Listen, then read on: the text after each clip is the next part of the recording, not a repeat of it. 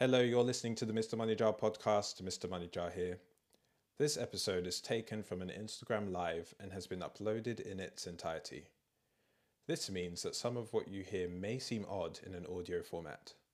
For example, there might be references to questions that appeared during the live, plus some audience interaction, and very rarely some swearing or audio mishaps. Thanks for listening, and I hope you enjoyed the show. Welcome to episode 57 of the Mr. Money Jar show.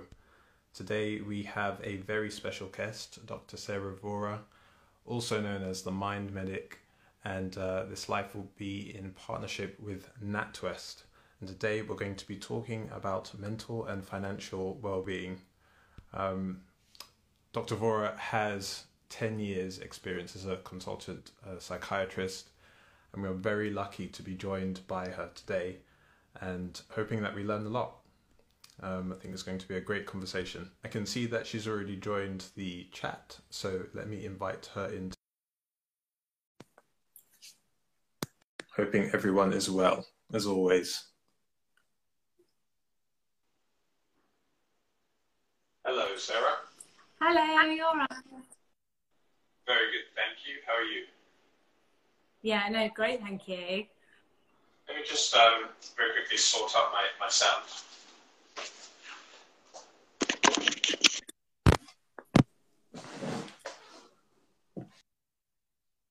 Cool, that's better. Great. How's your day been? It's been all right. I feel like I've run around like a bit of a headless chicken, but I feel a bit calmer now that I can sit and just have a chat with you and hopefully share some nice tips with everyone. Very, very good. Let's dive straight into it. Please do introduce yourself and let us know about what you do. So, yeah, I'm Dr. Sarah Vohra. I'm a consultant psychiatrist. I've been a doctor for the last 13 years and specialised in mental health for over 10 years. And I'm fascinated by sort of the conversation around mental health, really, that's changed over the last 4 or 5 years. And I think particularly over the last 12 months in particular, I think a lot of people would have said pre-pandemic that they wouldn't have struggled with their mental well-being. But actually, a lot of people coming forward and experiencing perhaps anxiety for the first time, or experiencing grief, or experiencing moments where they feel quite down. So I think actually it's really important that we focus really on the preventative approach, thinking about things that people can do to bolster their mental health. So I've been working as the Mind Medic really for the last 5 years. I set up my Instagram just to share some facts around how people can do that, just to support their mental health on a daily basis. But clinically, I see predominantly young people in clinic with a wide range of mental health difficulties and help treat them alongside a really, really great team. Yeah, fantastic. And it's your just huge breadth of experience, which is why it's so exciting to have you on the show today. We had some stats provided to us by NatWest, which I'm just going to read out, which kind of speak to what you were talking about, what's happened over the past year and a half.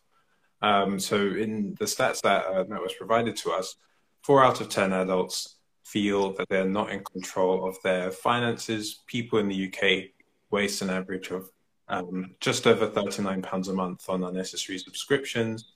Average person in debt loses 46 minutes of sleep each night because of this. Some 12 million adults are not saving enough for retirement. 41% don't know their current account balance. Just like hearing numbers like these and thinking about what we've been through over the past year, what are your thoughts on some of these stats?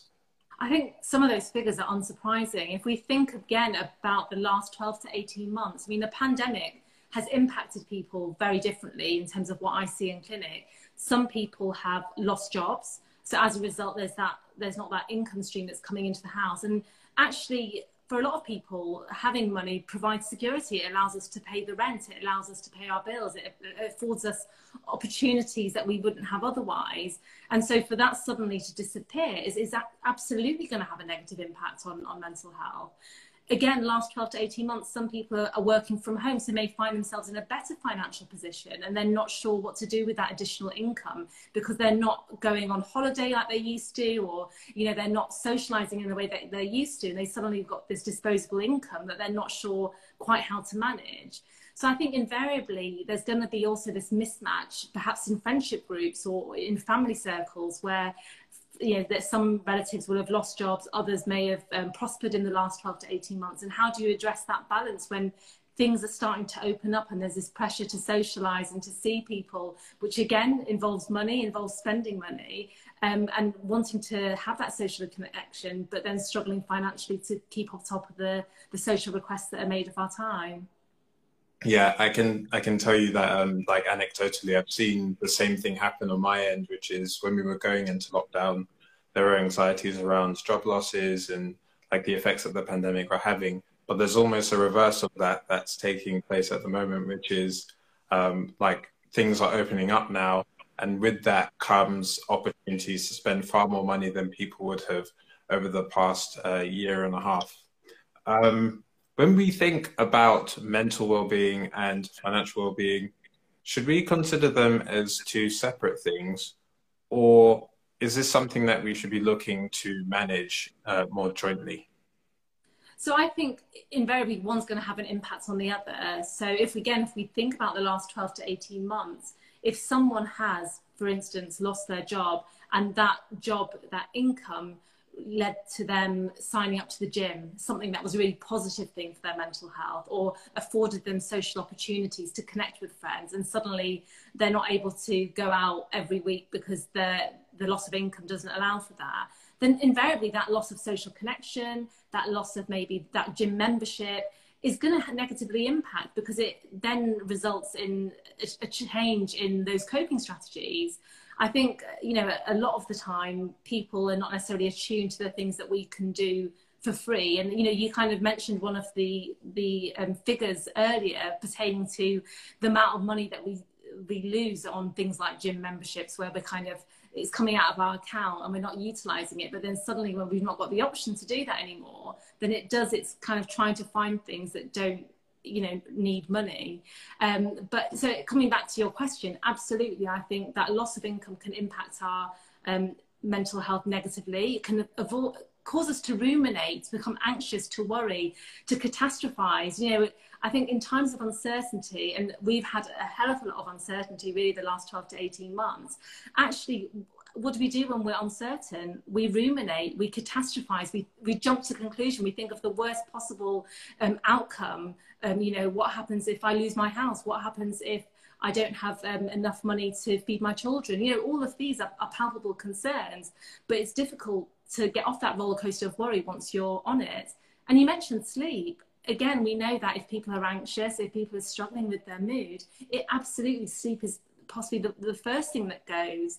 So they're all extrinsically linked. And I suppose the other thing to think about is when someone, if we park the idea of someone losing their job, for instance, in the last 12 to 18 months, if we think about someone who is anxious, who is depressed, independent of COVID, actually we know that when someone's anxious or when they're depressed, they struggle to do the sort of day-to-day activities, particularly if it's a moderate to severe depression. So suddenly getting up, getting themselves dressed, getting themselves ready for the day, their ability to concentrate when they're at work, their ability to make decisions at work, they may be making more mistakes, they may be calling in sick. And as a result of that poor mental health, they're not at work, in which case that has an impact on the income that they have coming in each month. Yeah. So it becomes almost a vicious cycle.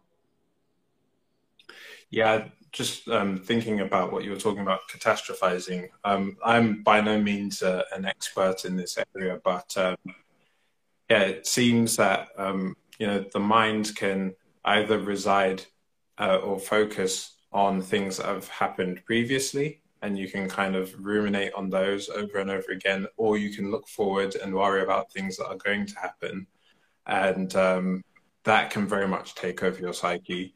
And one of the things that I try to do is I just try to remain present and think about the facts as they stand at the moment. It's a very, very difficult thing to do. But I've tried to practice meditation where I can, which is literally like sitting down, eyes closed, just focusing on my breathing and on the kind of the sounds around me. Are there other things people could be doing to improve their mental well-being? So that, yeah. I mean, that's music to my ears, to me, in terms of being focused, being mindful, being in the moment. But absolutely, one of the things, I mean, if we think about worry, for instance, so again, I think worry has been a really predominant emotion for us over the last 12 to 18 months. So if we think about a worry that we may experience, so for instance, a worry for me might be, I'm not sure, in line with the government announcements, I'm not sure whether when I next go into town, whether I need to wear my face mask.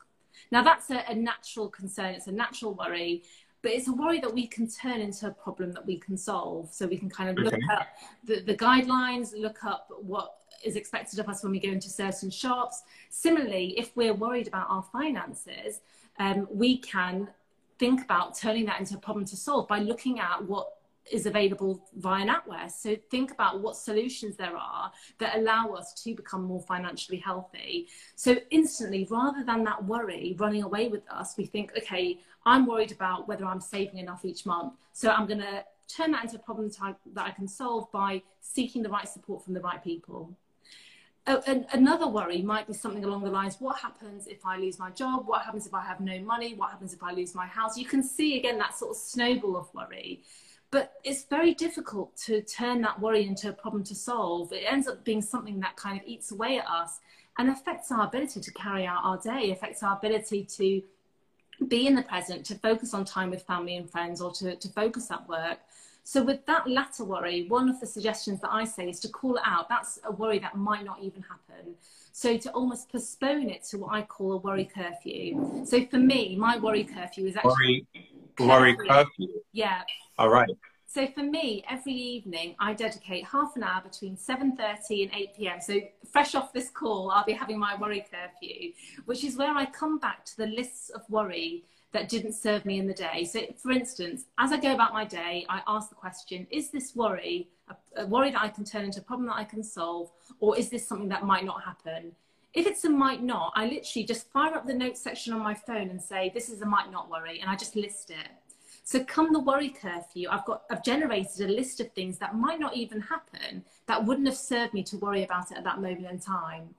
And so it allows me to kind of be, so might not worry might be, what happens if Timmy doesn't send me the link and we never managed to get onto this call, and then we never managed to fulfill our commitments of doing a live, actually, I can immediately strike that off the list. That didn't happen. We actually managed to have a call. We had a really enjoyable conversation. So I can feel empowered that actually I didn't allow that worry to affect me at 11 o'clock, this morning, because actually I just got on with my day and I accepted that was something that might not happen. All right. I've never heard of the worry curfew before. I think it's a really powerful concept. For the people who are listening in, is that something you've heard of before? Is that something that you've used before? Because actually it's a reality versus expectation exercise.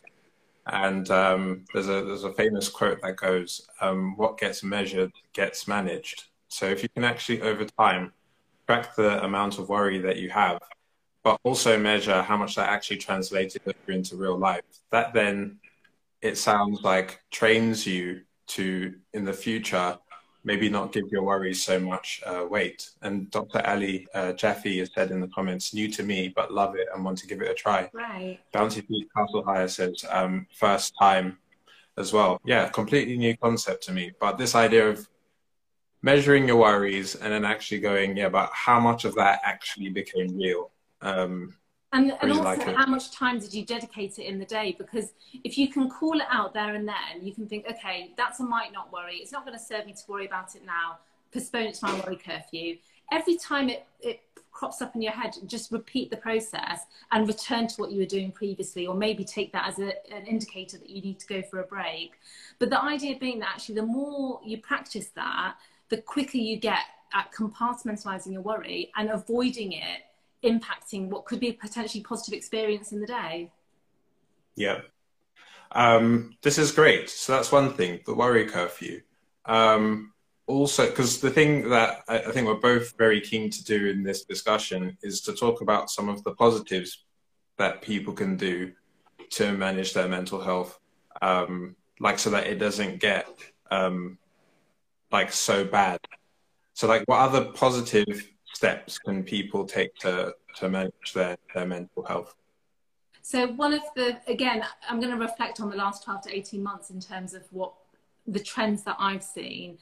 A big one is screen use. And actually, you know, we have all become, you know, the sort of online chats, the online meetings has meant that we have become addicted to our screens. But I mean, for all that it affords us connection with other people, it affords us entertainment if we're watching or tuning into a box set. Actually, you know, tuning in to something late on in the evening up until midnight actually does impact your sleep. So if you're someone that's struggling with your sleep anyway, and add on top of that, you're watching, you know, your screen devices up until late, what we find is screen devices emit blue light, and blue light blocks a really crucial hormone called melatonin. And melatonin is absolutely essential for triggering those pathways for sleep.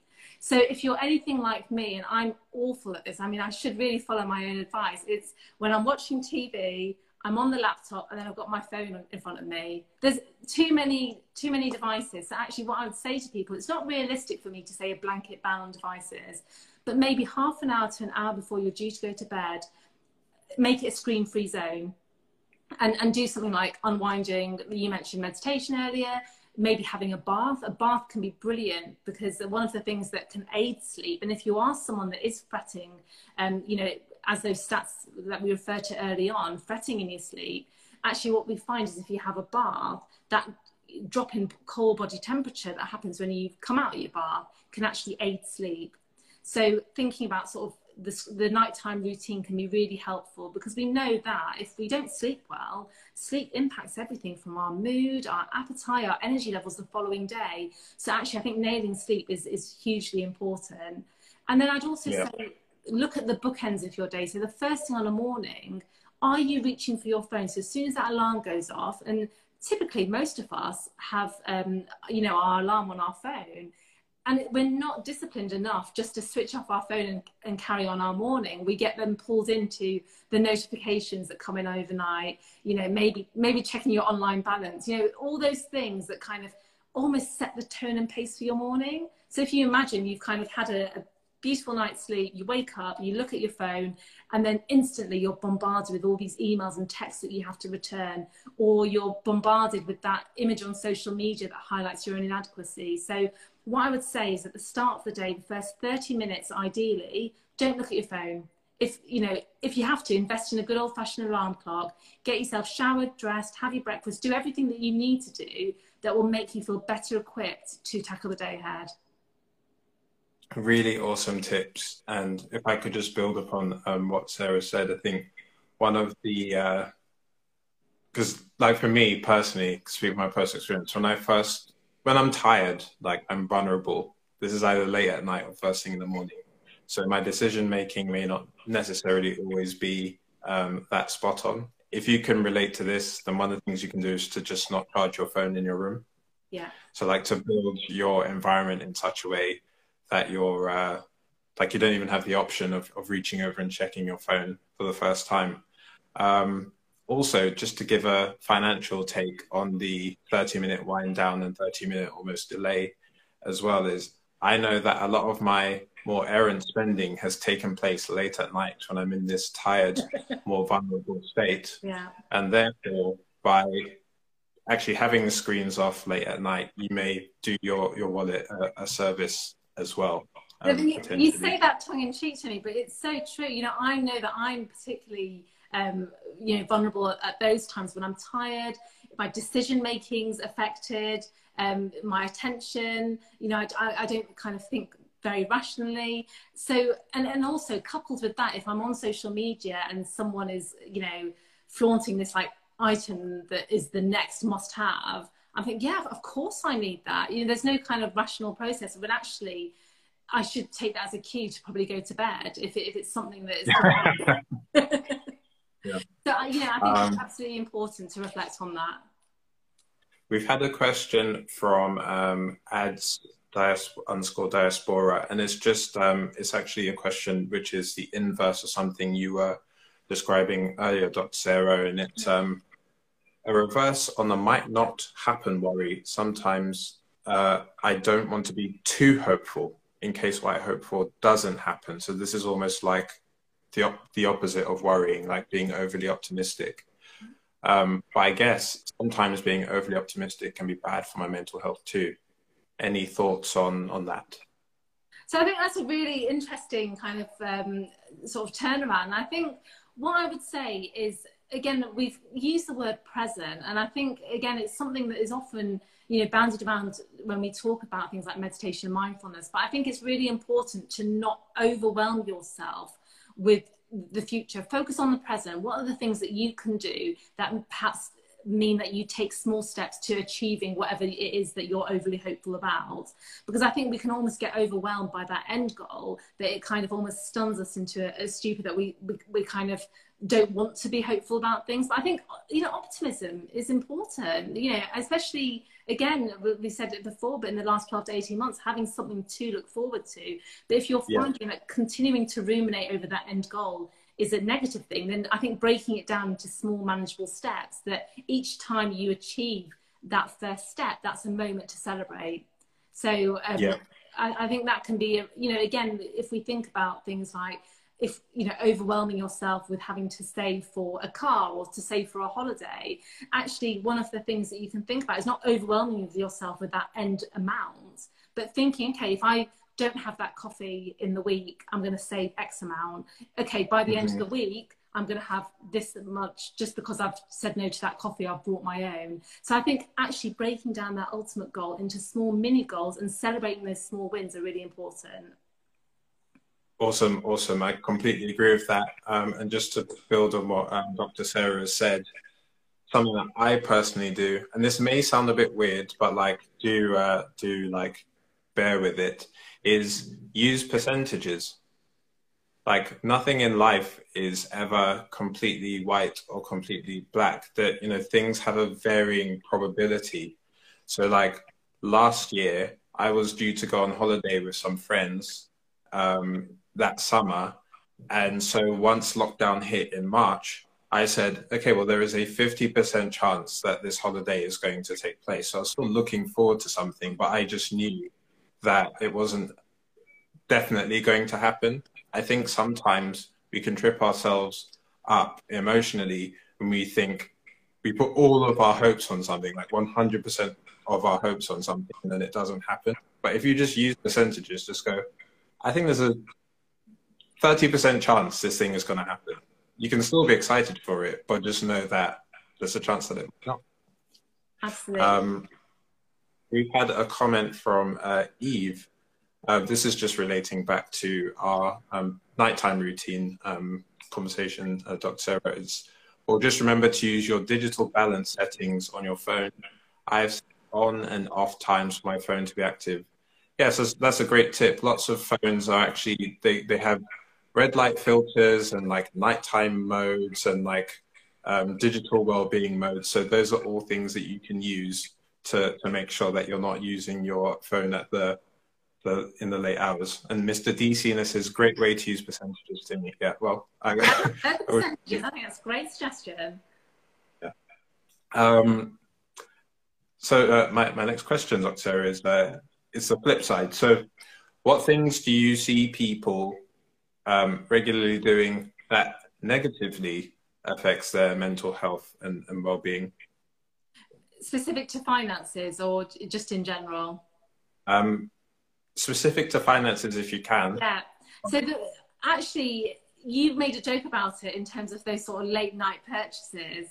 But actually, if you think about, if you're doing that continually, sort of spending beyond your means potentially, that is going to have a detrimental impact on your mental health, because it may affect your ability to spend on sort of the important things like your rent, you know, the bills, you know, things that actually, you know, deadlines that you actually have to meet. So I find a lot of people, and I think, again, with the opening up, what I have noticed is that, again, we referred to it earlier, that some people have had different experiences financially, and they're trying to almost catch up with their mates. So whether it's, okay, we're going to go out for dinner, but everyone's saying, well, why wouldn't you go out for dinner? We've been indoors for the last 12 months. Surely you can, you know, afford that meal out. But that meal out for someone maybe make the difference between them being able to pay their bills or to pay their rent.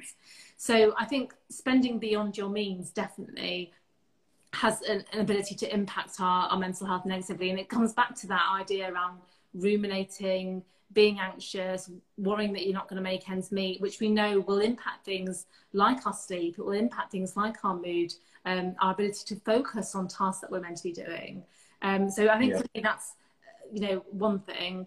I think also kind of a flip on that, if I can, you know, when we spoke about, for some people, actually, they're probably working harder than they've ever before. That, you know, if they've got a remote working business set up already, actually the lockdown has meant that they're sort of ahead of the game.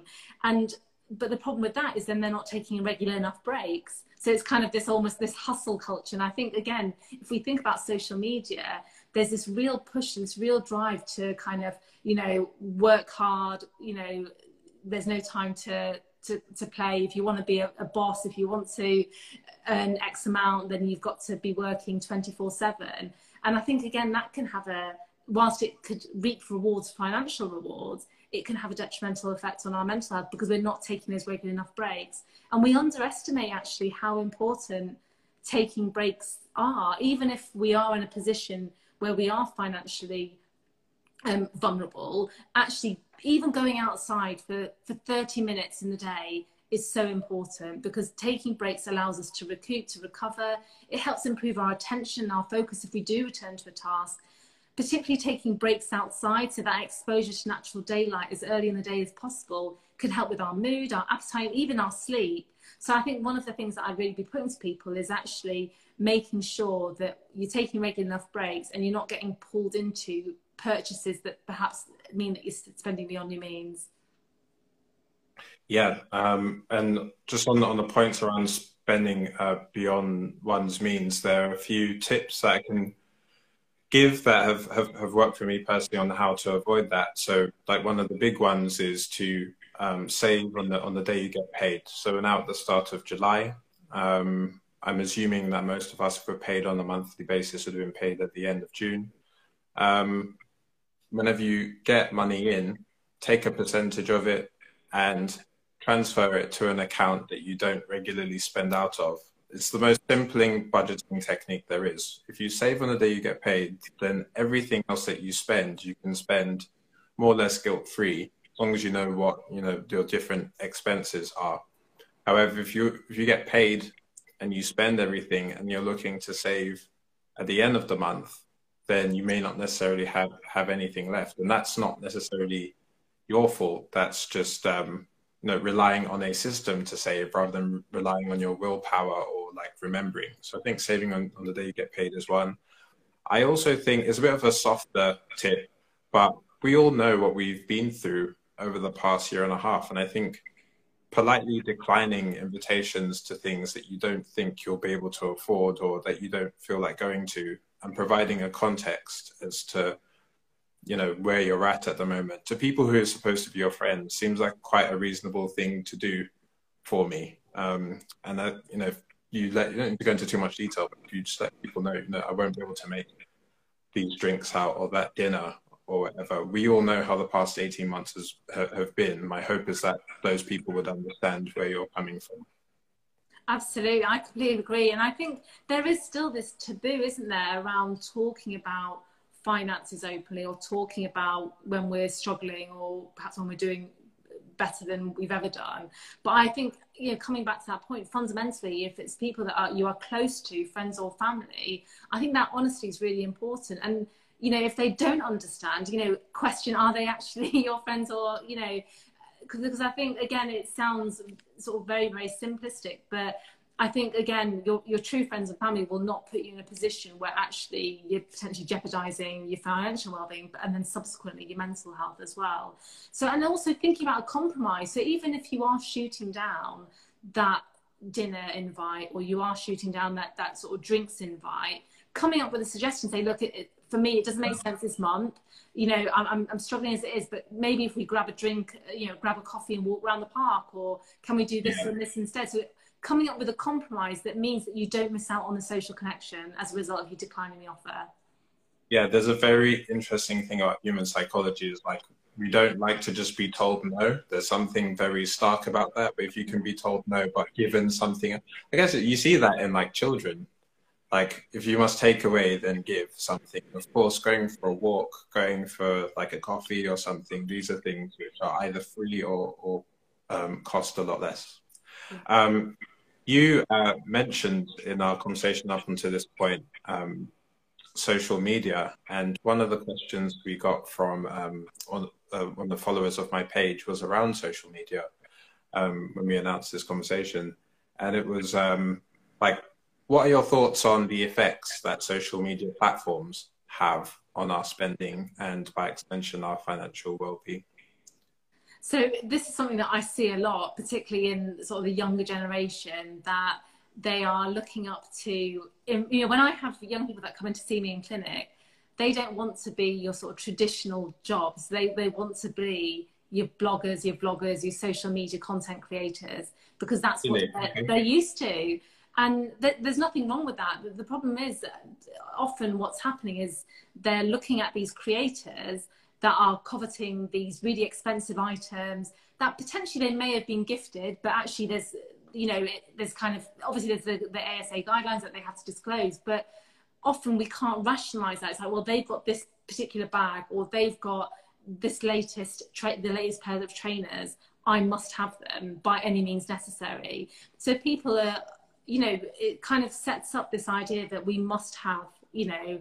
And the other thing is, because we're constantly on social media, we're constantly refreshing, we may be following similar accounts, and that pair of trainers continues to stare us in the face, we get to a point where we think, I've got to have it. And you get it, and there's that, you know, obviously that initial buzz from getting the trainers, but then there's the subsequent trade-off, which is, it actually means that, you know, financially you're less better off, then that sets the cycle of worry. Are you going to make ends meet come the end of the month? So I think, you know, in terms of social media, I think it's obviously become our main marketing platform, main marketing for most brands. But I think often it's difficult when it's constantly in your face, on your feed, to be able to decline that. You know, if we think about pre-social media, you'd look into magazines, but you would choose whether to buy that magazine. You'd watch the odd TV advert, or you might go into town, you know, once or twice a month, say for instance. You could actively avoid going into that shop where that particular item is that you wanted. But the problem is that our feeds are flooded with kind of these must-have items. And then subsequently, at some point, we're going to give in to that urge and start spending. So I think what I would suggest is, if you're finding that you're spending, that late night splurge to me is getting out of control, actually thinking about curating your feed and thinking, actually, what sort of accounts am I following? If someone was to look at my accounts, would that be reflective of the sort of person I am day to day? Or am I just following accounts that are continuing to serve me up these material items that I don't have, and I don't have enough money to be able to attain? If the answer is yes, then what I would suggest people do is not necessarily to delete or unfollow those accounts. If you can, great, but to mute them and to think, maybe at this moment in time, this month is not a particularly good month. You know, I'm not going to get paid as much as I thought I was. I'm going to mute those accounts, because actually them serving up these material items is not going to serve me. It's just going to ramp up my anxiety. So I think making sure that you take control of your social media accounts, and remember that you can curate the content that you follow. Yeah, that was going to be my tip, just to curate your feed. You are under no obligation to follow any particular page. And it is the repetition of seeing things over and over again, which kind of embeds them in your psyche. And I just think that, you know, social media platforms are great if the stuff you're seeing is educational or uplifting, but there can be a double-edged sword if the content isn't necessarily serving you. So definitely curate your feed. I've spoken in the past in content I've done about like increasing the amount of friction it takes you to buy things as well. So if you must unsubscribe from newsletters, which are encouraging you to buy things, if it's about deleting your card details from websites that are particular repeat offenders, if it's about uninstalling apps from your phone, which are sending you push notifications, gone are the days of you know, the Argos catalog, or as the comedian bring back those days. Yeah. The comedian Bailey would call it the laminated book of dreams. Um, like every yeah, everything is always on, instant, and therefore, in a world of potentially thousands of yeses, you need the person to say no. Yeah. I think the email newsletter is a great one because I know that, you know, on a morning, mine's flooded with sale at the moment, in particular, sales, 60% off, everything must go. And it's kind of, oh, okay, everything's going to go. So I better log on and then buy myself something that actually I didn't need in the first place. But again, it's that idea of that repetition that's continuing to be served up that generates that kind of, am I missing something? Should I succumb to a purchase? So yeah, they're great tips. Yeah. We're drawing towards the end of this conversation, Dr. Sarah. Fascinating kind of conversation and great tips so far. I was wondering if I could invite you to speak about the 3 C's. Yeah. I know there's something you speak about just in your work. Yeah, so for me, I suppose the 3 C's is about achieving and maintaining good mental health sort of through around finances in particular.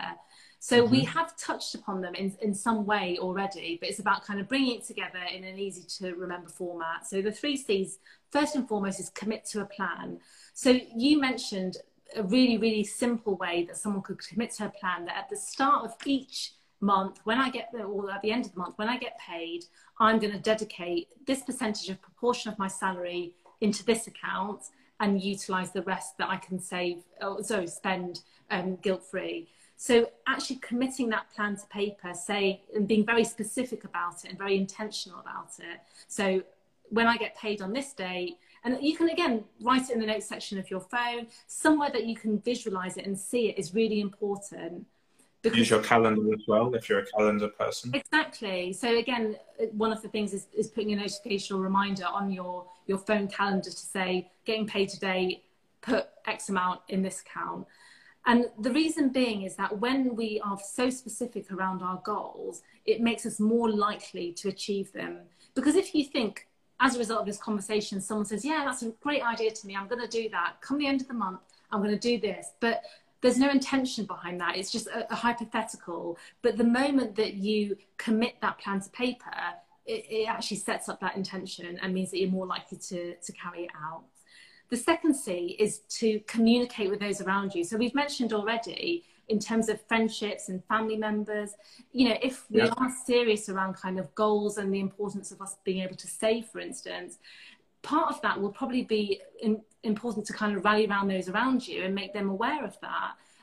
Again, in terms of emotional support, in terms of motivational support is really important. And then finally, control your worry. So again, we've spoken about that worry curfew tool and being able to identify when worry will or won't serve you. So again, every time you experience worry at any point in the day, ask yourself, is it a worry that you can turn into a problem that you can solve, or is it might not worry, and to utilize that worry curfew tool? So worry curfew. So just to recap, the 3 C's are committing your plan to paper, making sure that you communicate with those around you, and finally, controlling your worry. Awesome stuff. So today we've spoken about some of the effects that particularly the last 18 months have had on all of our financial and mental well-being. We've spoken about things that we can do that positively affect our financial well-being, things that we maybe do that negatively affect it, and things we can do to overcome that. And we've just spoken about the 3 C's. Before we wrap up this conversation, is there anything else you'd like to add? Any closing remarks? So I think, again, for a lot of people, often it's taking that first step. And, you know, we referred to it early on that, again, having lots of information at our fingertips can sometimes feel overwhelming, that we kind of think, oh, what's the point? It's too much effort. But I think if there's one thing really to take away from that is not overwhelming yourself with the end goal, whether that's a saving goal, whether, you know, whatever it may be, but trying to break it down into manageable steps and making sure that you celebrate those individual wins and those small steps rather than overwhelming yourself with the end goal. Thank you very much, Dr. Sarah. Before we wrap up this conversation, where can people find you, and what what do you have coming up? So everyone can find me. I'm at the My Medic on Instagram, and also got a website, www.themymedic.co.uk. And yeah, over my Instagram page, I just share lots of tips, daily tips that people can do to support their mental health. Thank you so much, Dr. Sarah. It's been great speaking with you today. Thank you to everyone who tuned in and for all of your comments and your questions. We just had a comment from ads_diaspora. Great tip. Don't overwhelm yourself with the end goal. 100% completely agree.